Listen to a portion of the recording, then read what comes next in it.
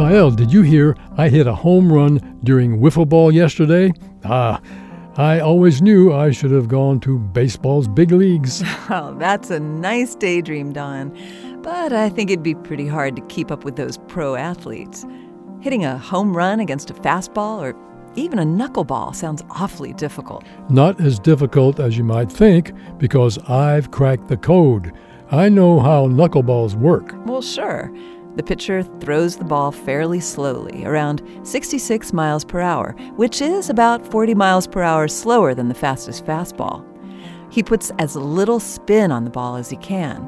When the ball gets near the plate, it suddenly zigzags unpredictably. The batter doesn't know where the ball will end up. Neither does the catcher, and neither does the pitcher himself. But what exactly causes that erratic zigzag? Like any object flying through the air, a baseball experiences lift and thrust.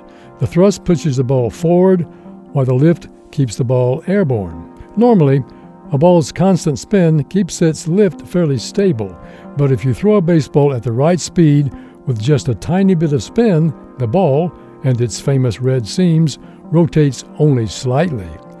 This small rotation of the seams causes the ball to lose its stable lift. When the lift becomes unsteady, the ball lurches wackily, and that's a knuckleball. That's some cool knuckleball physics, Don. I have to say, though, you know why a knuckleball zigzags, but how does that help you actually hit one? This moment of science comes from Indiana University. There are thousands more moments of science on our website at amomentofscience.org.